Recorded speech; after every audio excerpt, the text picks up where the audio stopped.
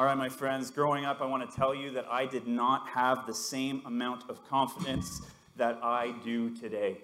As a child, I want to tell you, make a small admission this morning that I may have subscribed to the mantra that books are my friend. I lacked a little bit of confidence, but I'm thankful that that's not the place that I'm at right now, but I've always been a reader. I've always been a reader, and I still am today. I want to tell you that even today, I love to read. And when I'm on holidays, I have a rule that I will always read a book that has no application to real life whatsoever.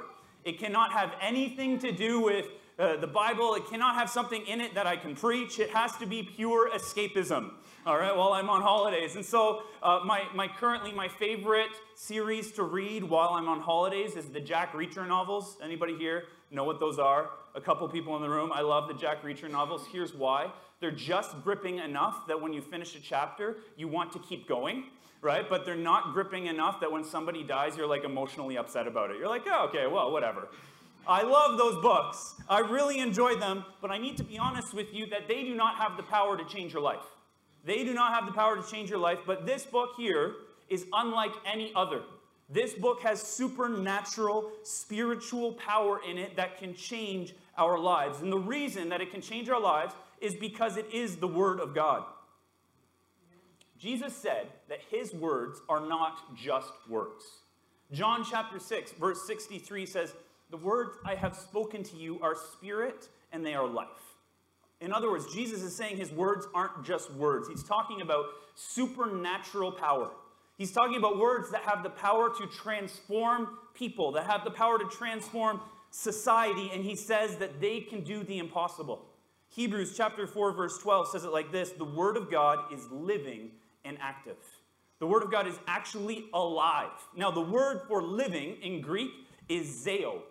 It's where we get the word zoology or zoo from. The girl's name Zoe comes from the Greek word zeo. It means to live. These are not just words, they are alive. It also says that it's active, and the word for active is energos in Greek. And that's where we get our word energy from. It has energy. It has the power to change things. The Bible says this, that it is sharper than any double-edged sword. It penetrates to even dividing soul and spirit, joints and marrow. It judges the thoughts and the attitudes of the heart. And what's he saying? He's saying that the Word of God is like a scalpel in the hands of a skilled surgeon. It has the power to remove from our life what needs to be corrected. It's not a skill saw. It's not a chainsaw. It's a scalpel that can do fine work in our lives and exactly what we need. So here's the question. What do I need in my life? And what do you need in your life? We all need change. There are things that if we're honest with ourselves, and I want to ask you to share what they are, but there are things in our life that we know need to change. There are things in our lives that we know, maybe we've even tried to change them on our own, but so far we have not been successful. The Bible says that it can change things that you cannot change on your own.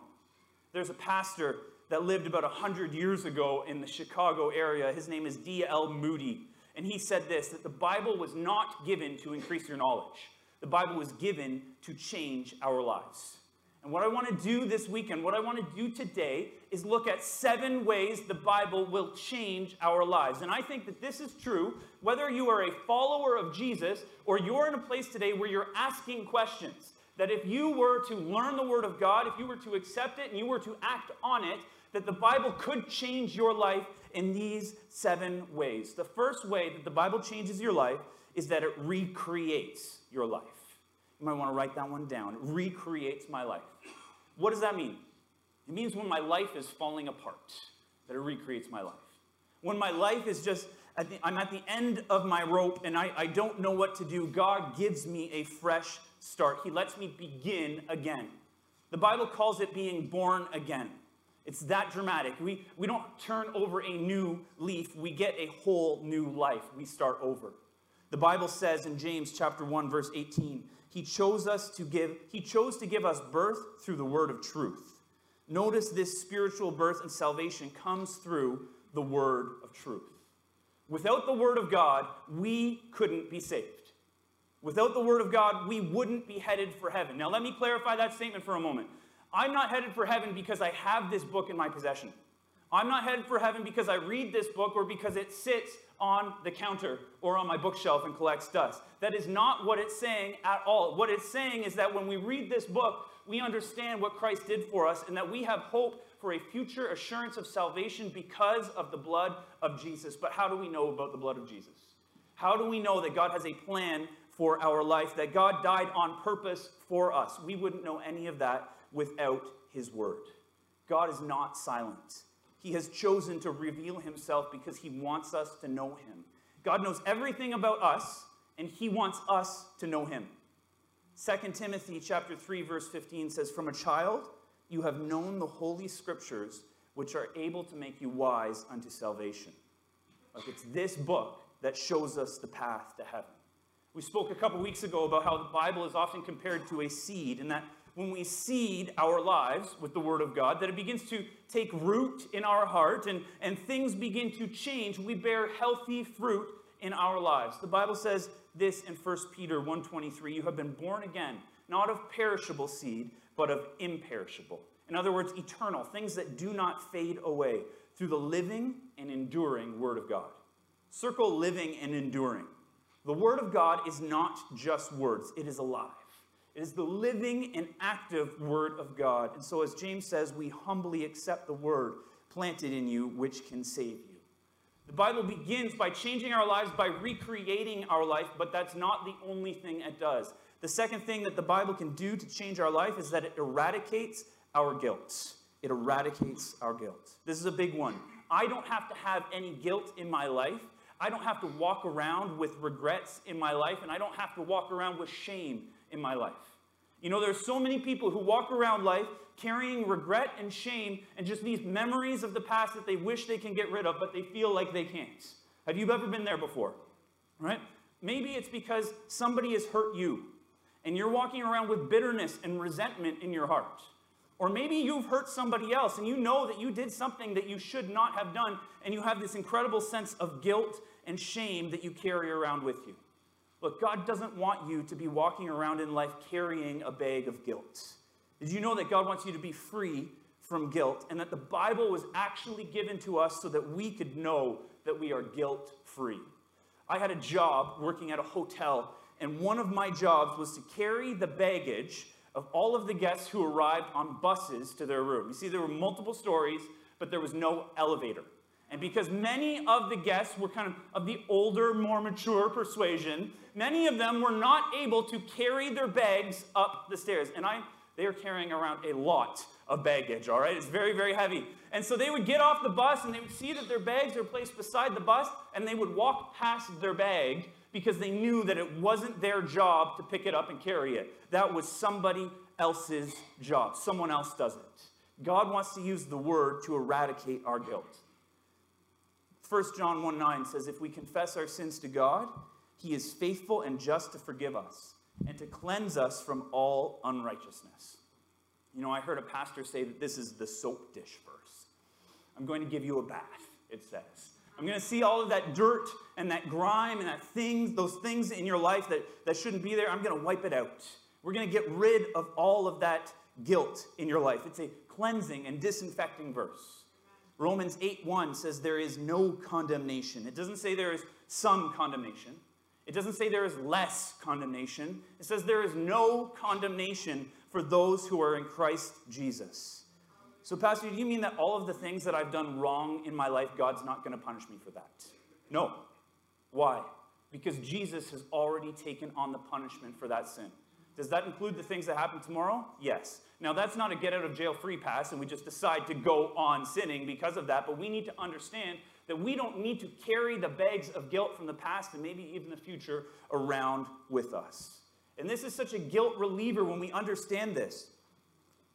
This is a shame reducer. The Bible is given for one reason, to rid the guilt from our lives, to remind us of what God has already done for us, and we get to walk around in freedom because of that. Ephesians chapter 5, verses 25 and 26 say, "Christ loved the church, and he gave himself up for her to make her holy, cleansing her by the washing with water through the word. Circle that phrase, through the word. What's he saying? He's saying when I take the word of God and I wash my mind with it, it washes my mind. It cleanses the dirt, the junk, the grime, the guilt, and the shame out of my life. It reminds me how I don't need to walk around with those bags carrying them, that actually Jesus has already done that for me, and it makes me spiritually clean so that I may feel that my guilt has been eradicated. John 15:3, Jesus is talking to his disciples, and he says, "You are already clean because of the word I have spoken to you." You know, there's a cleansing power in the word of God that when we read it, we're reminded how the guilt has been removed by teaching us the truth. The third way that the Bible changes our lives is that it activates my faith. The Bible doesn't only recreate my life or eradicate our guilt, it activates our faith. And that is so important because it gives us confidence. You know what? One of the things that I've observed is that there are a number of people walking around today who are not very confident. I counted myself as one of them for many years of my life. There are many people who've walked around without courage, who are afraid to take risks, who are afraid to speak up or speak publicly. They're afraid of dying. There are all kinds of fears because they're not always filled with faith. But the good news is that faith is word activated. The Bible tells us in Romans 10:17 that faith comes from hearing the message, and the message from the word of Christ. If you've ever read in the Bible, and all of a sudden it hits you and you thought, or maybe you've been listening to somebody speak about the Bible or watching something on YouTube about the Bible, and all of a sudden you think to yourself, I can do this. I can do this. Your faith has just been activated by the word of God. You know, if you've ever been in a service and your faith gets activated by the word of God, it's going to help us illustrate for a moment the difference between a self-help book and the word of God. You know, I think that self-help books are great. And there are a lot of great self-help books that are filled with truth, that are filled with knowledge. But the difference between a self-help book and the word of God is the self-help book gives you information, whereas the word of God gives you the power to change, right? So there are so many books about, you know, developing better habits and not worrying and making budgets and living a healthier lifestyle. And those are all great, but it doesn't give you the power to change. Those books are not alive. But the power of God's word tells you what to do and has the power to do it. It increases your faith. You know, before we lived in the Sudbury area, we lived in the Ottawa Valley. And I felt like God was laying something specific on my heart to address the bullying issue that existed in that area. Now, I know that bullying is something that kind of spreads above and beyond any particular localized area, but you need to understand that the county that we lived in had the highest rate of child poverty in the province.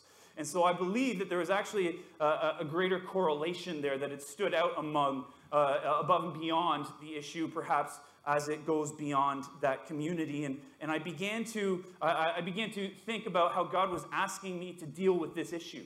Because the thing is that there are psychologists and there are self-help books who talk about bullying, and they say, well, if you just stand up to the bully, they'll stop, right? Because bullying, what is it? It's a manifestation of insecurity, right? And that's absolutely true. But here's the issue. Bullies aren't picking on kids that are bigger and stronger and more athletic than they are, and more confident, right? And so as we tell this kid who's 50 pounds lighter and a foot shorter and 3 years younger, just tell him to stop and he'll stop. Well, it might be true, but what is wrong? They're fearful. They don't have the power. They have the information, but they don't have the power to do anything about it. And so what I felt God lead me to do was to give the kids the tools to have that conversation so they felt empowered to do that, and the fight never happened in the first place. You know, when we read the promises in the Bible where God says, if you do this, I will do this, and this, that can increase our expectation and it gives us confidence. I'm never going to forget one of the verses that really activated faith in my life. You see, I read the story of Joshua, and Joshua was the successor to Moses. Moses has died, and God says to Joshua, you're in charge now. Cross the river, take the promised land. One problem, it's occupied by the enemy, and when you arrive, they will try to kill you. And so there is a natural response of fear. And so what does God promise Joshua? He says, fear not, for the Lord your God is with you wherever you go. And there have been moments in my life where I read that verse and I think, man, God is speaking directly to me right now. That is the promise of God over my life. And as I read that, my faith is activated, and it gives me the courage, and it gives me the confidence to step out and achieve enormous goals under his strength. The fourth thing that the Bible can do in our life is stimulate our growth. The Bible stimulates our spiritual growth. You know, there's a verse in Acts chapter 20. There's a man named Paul who wrote most of the New Testament. And he says this. He's writing to the people in Ephesians, or he's talking to them. He says, I commit you to God and to the word of his grace. You see, Paul is about to leave Ephesus, and he's saying, I'm going to leave. I'm never going to see you guys again.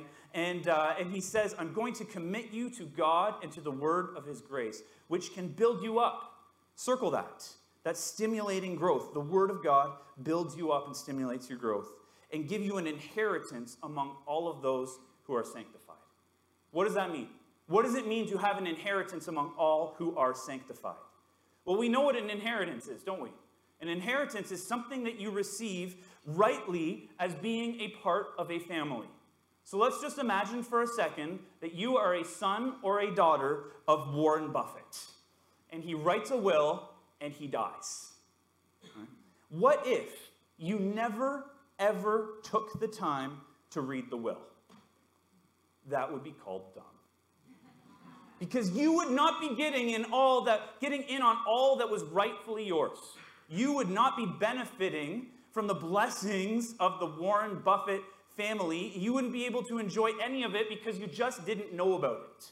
Well, when you become a follower of Jesus, when you say yes to him, you're not just a follower. You put your life in his hand. You trust him for salvation.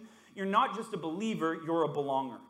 And when you belong to God's family, yes, there are family responsibilities, just like any family, but there are also family privileges. And the Bible tells us that we receive an inheritance, a spiritual inheritance, not just here on earth, but also eternally in heaven. And by the way, God is richer than Warren Buffett in every area. So what if you go through your entire life not knowing any of the power, any of the opportunities or the blessings or the benefits that are available to you as a child of God? What if you never took the time to get to know what they were?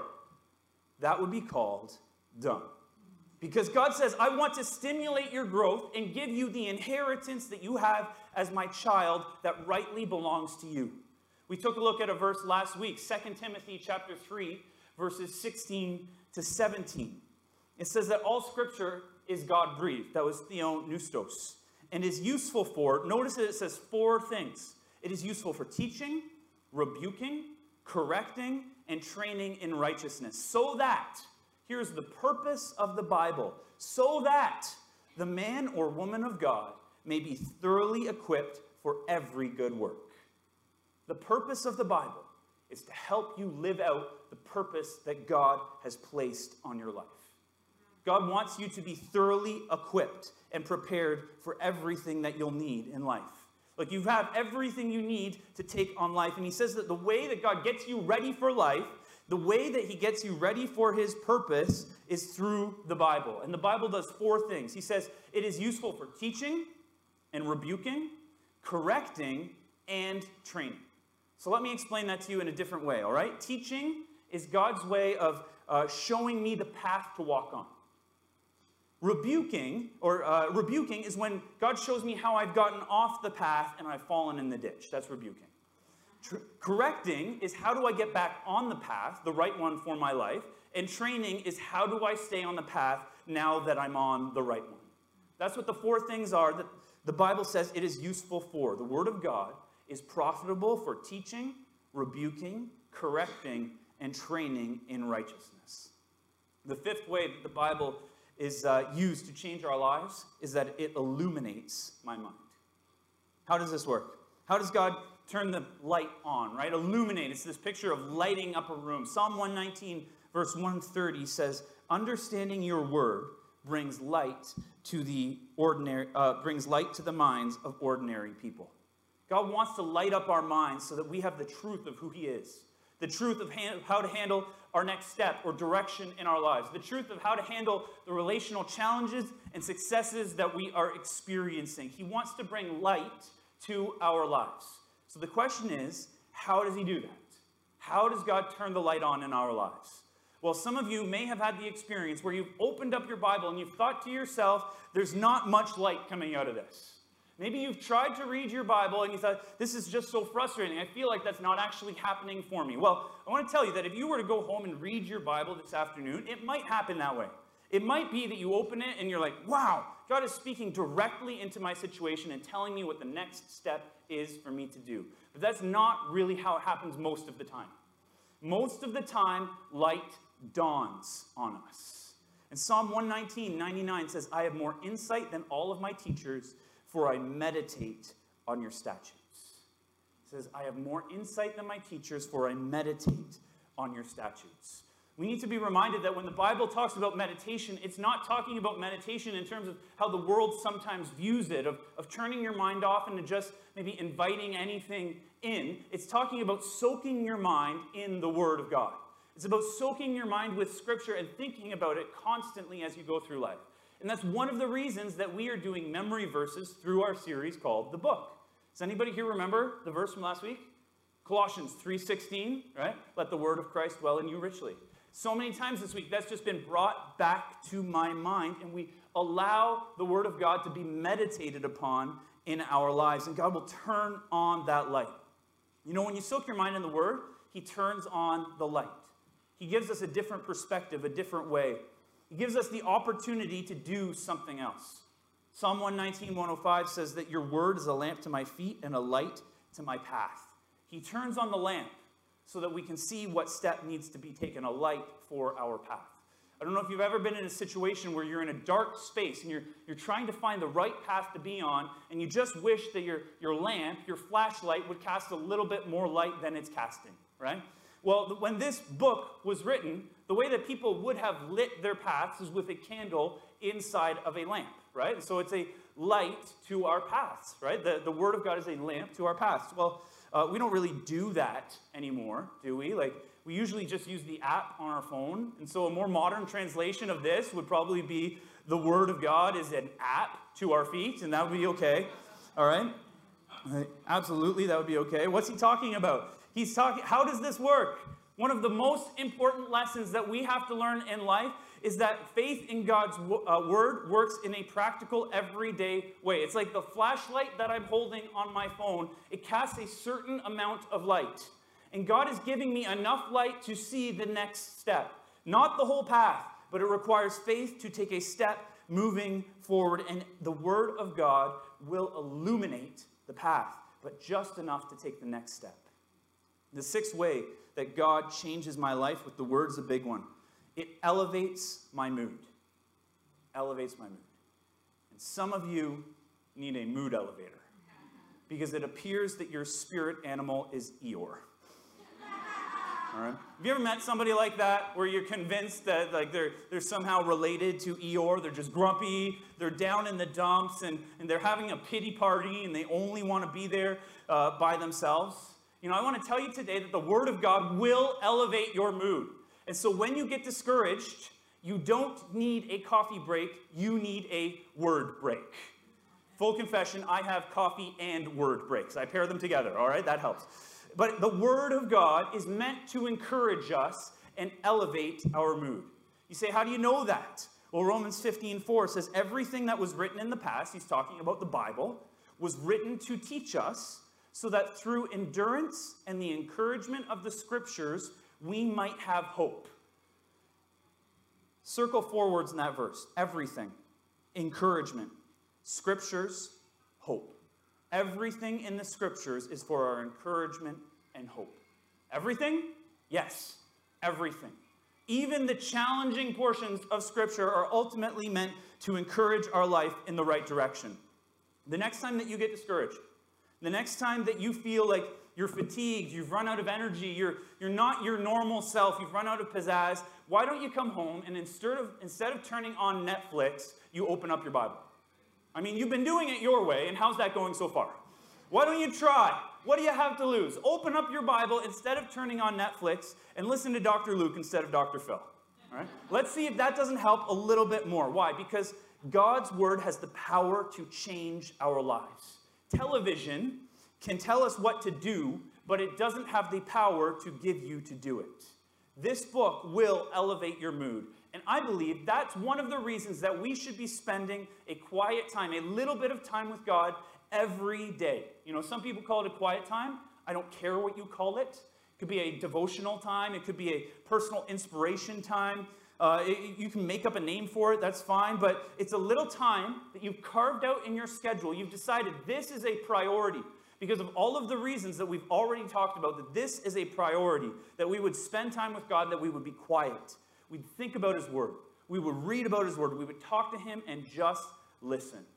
There's an amazing verse in the Message translation. It says, "You are my place of quiet retreat, and I wait for your word to renew me." The word of God is meant to renew you, and the word of God is meant to encourage you. One more way I want to share with you this morning. The word of God changes you by liberating your potential. And I believe that this is so important, because the only one that truly knows your full potential is God. You do not know your full potential.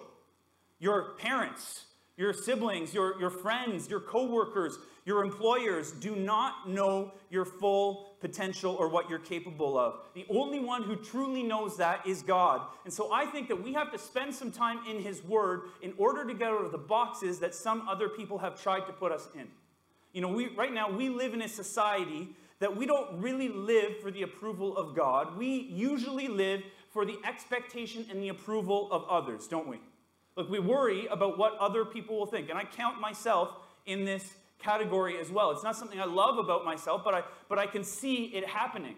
Look, honestly, the reason that we put things on social media is not so that like 30 years from now we can show our kids, here's how everything worked 3 decades ago, right? We put things on social media for the approval of others. And there is literally a dopamine rush when we see somebody click, like, and love on our photos. But here's the problem with that.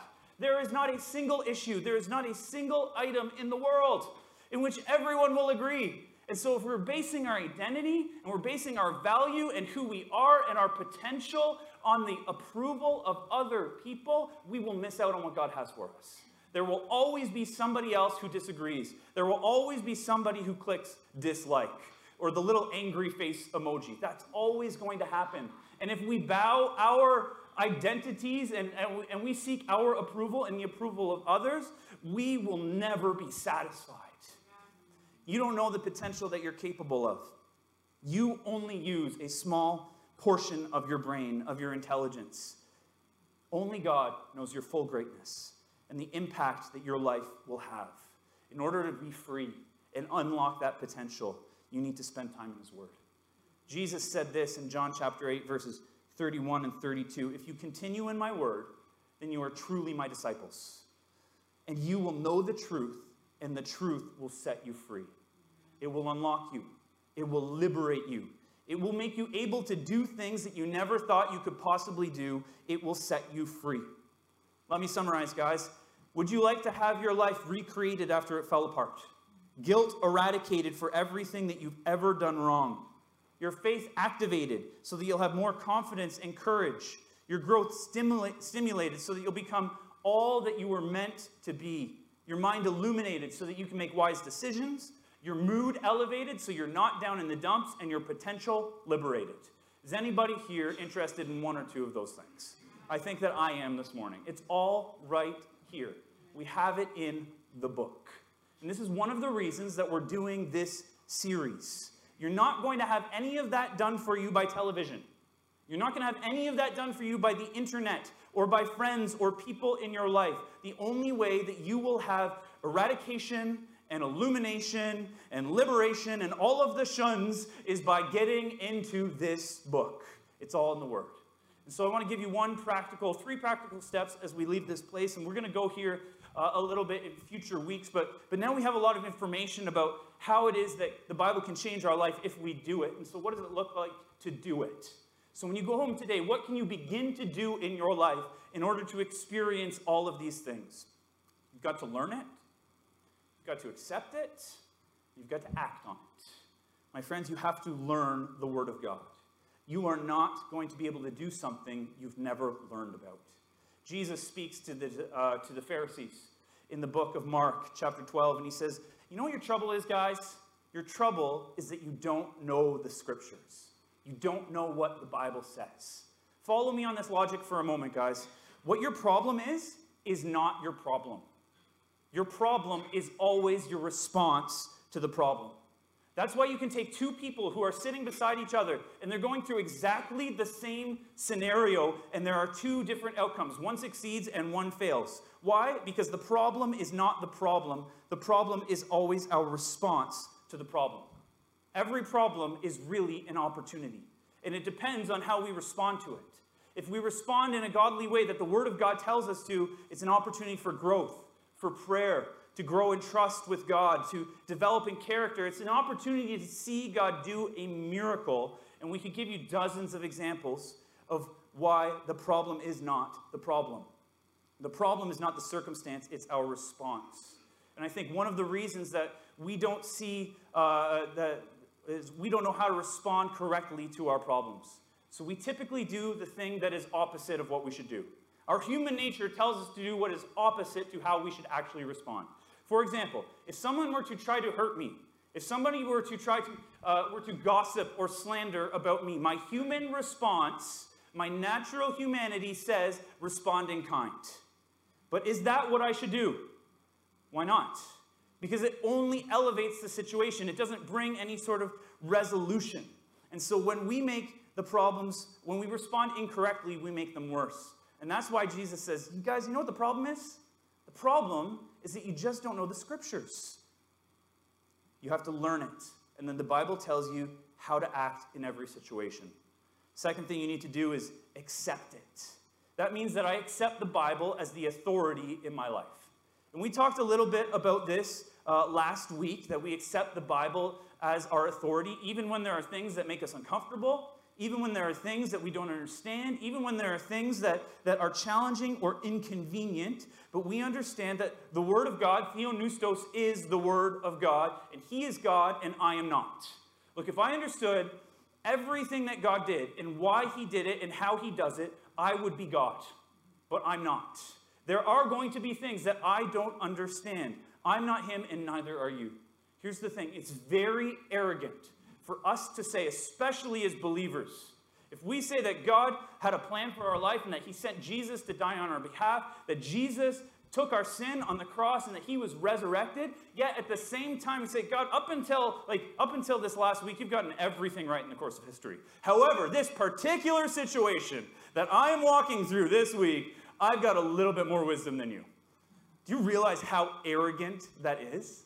The Bible says in 1 Thessalonians chapter 2, when you received the word of God, which you heard from us, you accepted it not as the word of men, but as it actually is.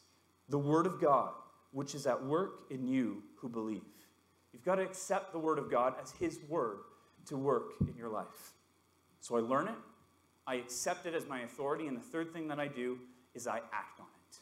John chapter 13, verse 17, we'll end with this. It says, now that you know these things, you will be blessed since you know them. Oh, did I get that wrong? Okay. Sorry. Now that you know these things, you will be blessed if you write them down in your notebook. No, not again. Okay. Now that you know these things, you will be blessed if you do them. You don't get blessed by the parts of the Bible that you know. You don't get blessed by the parts of the Bible that you write down. You get blessed by the parts of the Bible that you act on. When I do that, you know what happens? My life gets recreated. My guilt gets eradicated. My mood gets elevated. My faith gets activated. My spiritual growth gets stimulated. My potential is liberated. And all of these things happen when I learn it, I accept it, and I do it. Can we pray together?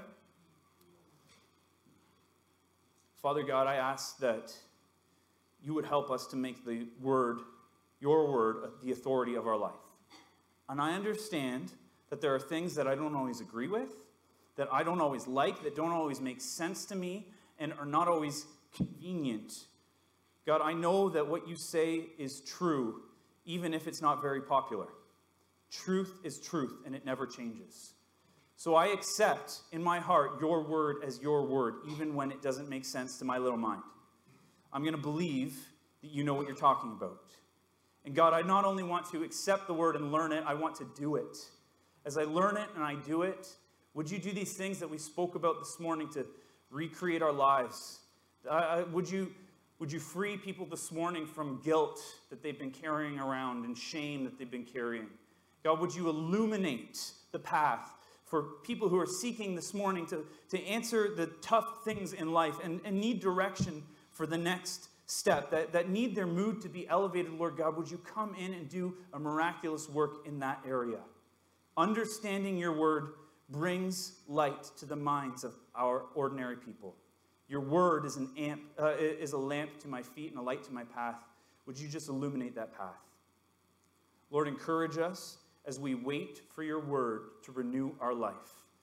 Father, all the stuff that has us stuck and hinders our progress, would you just unlock that potential, liberate our potential, set us free as we continue in your word. Father, seal your word in our hearts. Encourage us this week. I pray, Lord God, that as we take that step of faith and commit to just carving out time, spending time in your word, that there would be stories of lives that have been transformed because your word is living and active. It's not just words. So, Father, we thank you that we can trust you to change our lives. Amen. As we take 1 minute to close here this morning, I just want to look at our verse together for our memory verse. Let's take a look at it. It's on the next slide. Open my eyes that I may see wonderful things in your law. Psalm 119, verse 18. Let's say it together. Where is it found? What does it say? Where is it found? Let's do it without the words on the screen. Oh, come on, come on. They're on the screen still. Let's take them off the screen. Take them off the screen. We go back one slide. There we go. All right, where is it? Psalm? What does it say?